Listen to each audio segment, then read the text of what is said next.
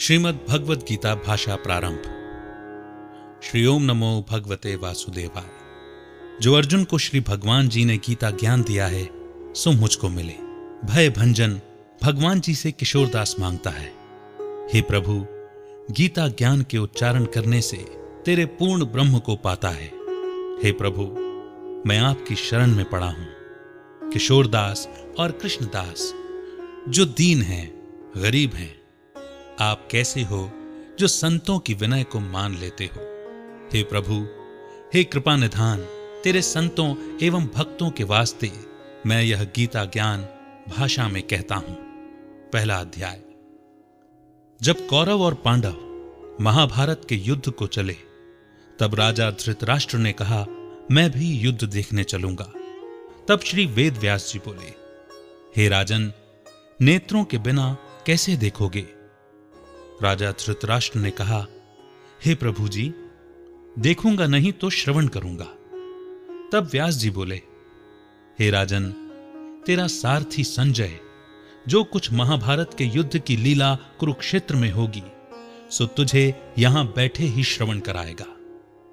वेद व्यास जी के मुख से यह वचन सुन संजय ने विनय की, हे प्रभु, यहां हस्तिनापुर में कुरुक्षेत्र की लीला मैं कैसे जानूंगा तथा राजा से किस भांति कहूंगा। तब व्यास जी ने प्रसन्न होकर संजय से कहा, हे संजय, मेरी कृपा से तुझे यहां से ही दिखाई देगा। व्यास जी के इतना कहते ही संजय की दिव्य दृष्टि हो गई और बुद्धि भी उनकी दिव्य हो गई। दिव्य दृष्टि साक्षात्कार को कहा जाता है। अब आगे महाभारत का कौतुक कहते हैं। सुनो, 7 अक्षौहिणी सेना पांडवों की और 11 अक्षौहिणी सेना कौरवों की, ये दोनों सेनाएं कुरुक्षेत्र में जब एकत्र हुई तब धृतराष्ट्र ने पूछा, हे संजय, धर्म के क्षेत्र में युद्ध की इच्छा से एकत्र हुए मेरे और पांडु के पुत्रों ने क्या किया। संजय ने कहा, पांडवों की सेना को व्यूहित देखकर दुर्योधन द्रोणाचार्य के समीप जाकर कहने लगे, हे आचार्य, देखिए, आपके शिष्य बुद्धिमान द्रुपद पुत्र ने पांडवों की बड़ी सेना की कैसी व्यूह रचना की है। इस सेना में अर्जुन, भीम, बड़े बड़े धनुर्धारी वीर, युगधान, विराट, महारथी, द्रुपद, धृतराष्ट्र, चेकितान, बलवान, पुरोजित कुंती भोज, नरों में श्रेष्ठ शैव्य, पराक्रमी युधामन्यु, बलवान उत्तमौजा, अभिमन्यु व द्रौपदी के 5 पुत्र सब के सब महारथी हैं। हे ब्राह्मण श्रेष्ठ, आपके स्मरणार्थ अब मैं सेना के प्रधान सेनापतियों के नाम वर्णन करता हूं। आप भीष्म, कर्ण, युद्ध विजयी कृपाचार्य, अश्वत्थामा, विकर्ण, सोमदत्त का पुत्र भूरिश्रवा और बहुत से शूरवीर मेरे लिए प्राण तक देने को तैयार हैं। ये लोग शस्त्र चलाने में बहुत चतुर हैं और सभी युद्ध विद्या में प्रवीण हैं। हमारी सेना, जिसके भीष्म रक्षक हैं, अपार बल है और उसकी सेना के, जिसके भीम रक्षक हैं, थोड़ा सा बल है। अब आप सब अपने मोर्चों पर सावधान रहकर सेनापति भीष्म की रक्षा कीजिए। कुरुवृद्ध भीष्म पितामह ने दुर्योधन को प्रसन्न करते हुए और ऊंचे स्वर में गरजते हुए शंख बजाया। फिर चारों ओर शंख, नगाड़े, ढोल, गौमुख आदि अनेक बाजे बजने लगे, जिनका बड़ा भयंकर शब्द हुआ। इसके अनंतर सफेद घोड़ों के रथ पर बैठे माधव, श्री कृष्ण और पांडव अर्जुन ने भी दिव्य शंखों को बजाया। श्री कृष्ण ने पांचजन्य और अर्जुन ने देवदत्त नामक शंखों को और भीषण कर्म करने वाले भीम ने पौंड्रक नामक बड़े शंख को बजाया। कुंती पुत्र धर्मराज युधिष्ठिर ने अनंत विजय, नकुल ने सुघोष, सहदेव ने मणि पुष्पक तथा महान धनुर्धर काशीराज शिखंडी ने धृष्टद्युम्न, विराट, अपराजित सात्यकी, राजा द्रुपद और द्रौपदी के 5 पुत्रों तथा महाबाहु अभिमन्यु इन सब वीरों ने अपने अपने शंखों को बजाया। उन शंखों के भारी शब्द से आकाश और पृथ्वी गूंज उठी और धृतराष्ट्र पुत्रों के हृदय कांप उठे। हे राजन, अर्जुन ने कौरवों को युद्ध के लिए प्रस्तुत देखकर भगवान से कहा, हे अच्युत, मेरा रथ दोनों सेनाओं के बीच में खड़ा कीजिए, जिससे मैं युद्ध करने वालों को देख लूं कि इस रणभूमि में मुझे किन किन के साथ युद्ध करना चाहिए। दुर्बुद्धि दुर्योधन से प्रीति करने वाले जो संग्राम के लिए यहां एकत्र हुए हैं, उनको देख सकूं। संजय कहने लगे, हे राजन, अर्जुन की बात सुनकर श्री सारथी ने भीष्म, द्रोण आदि वीरों के सामने उत्तम रथ को खड़ा करके कहा, हे वीर, संग्राम के लिए उद्यत इन कौरवों को देख लो।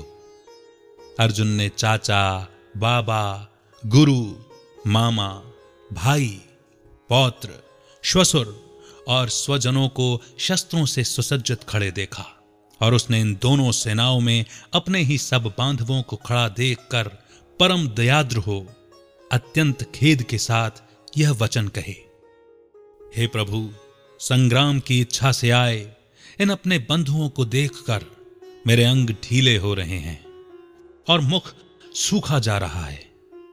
मेरा शरीर बेकल हो रहा है, रोमांच खड़े होते हैं, गांडीव हाथ से गिरा जाता है, त्वचा जली जा रही है।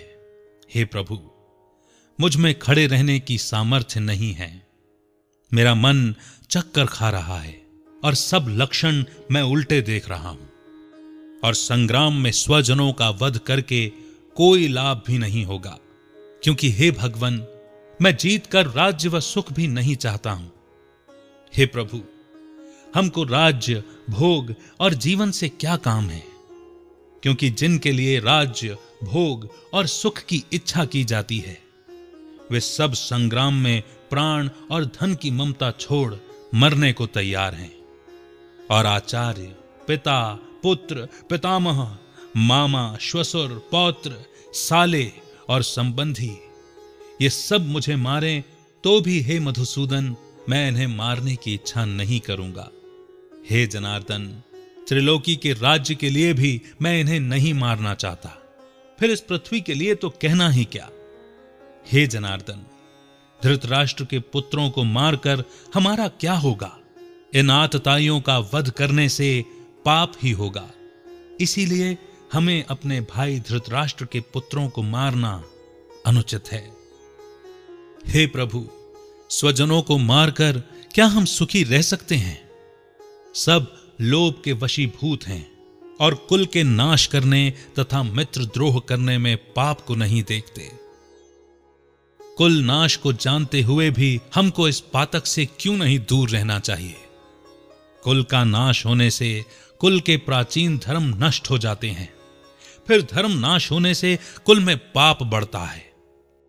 हे भगवान, पाप से कुल की स्त्रियां व्यभिचारिणी हो जाती हैं, जिनसे वर्ण शंकर संतान उत्पन्न होती है।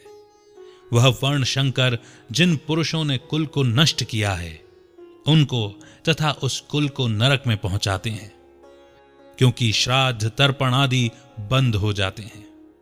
वर्ण शंकर बनाने वाले दोषों से कुल ध्वंसकों के जाति धर्म और कुल धर्म निरंतर नाश हो जाते हैं।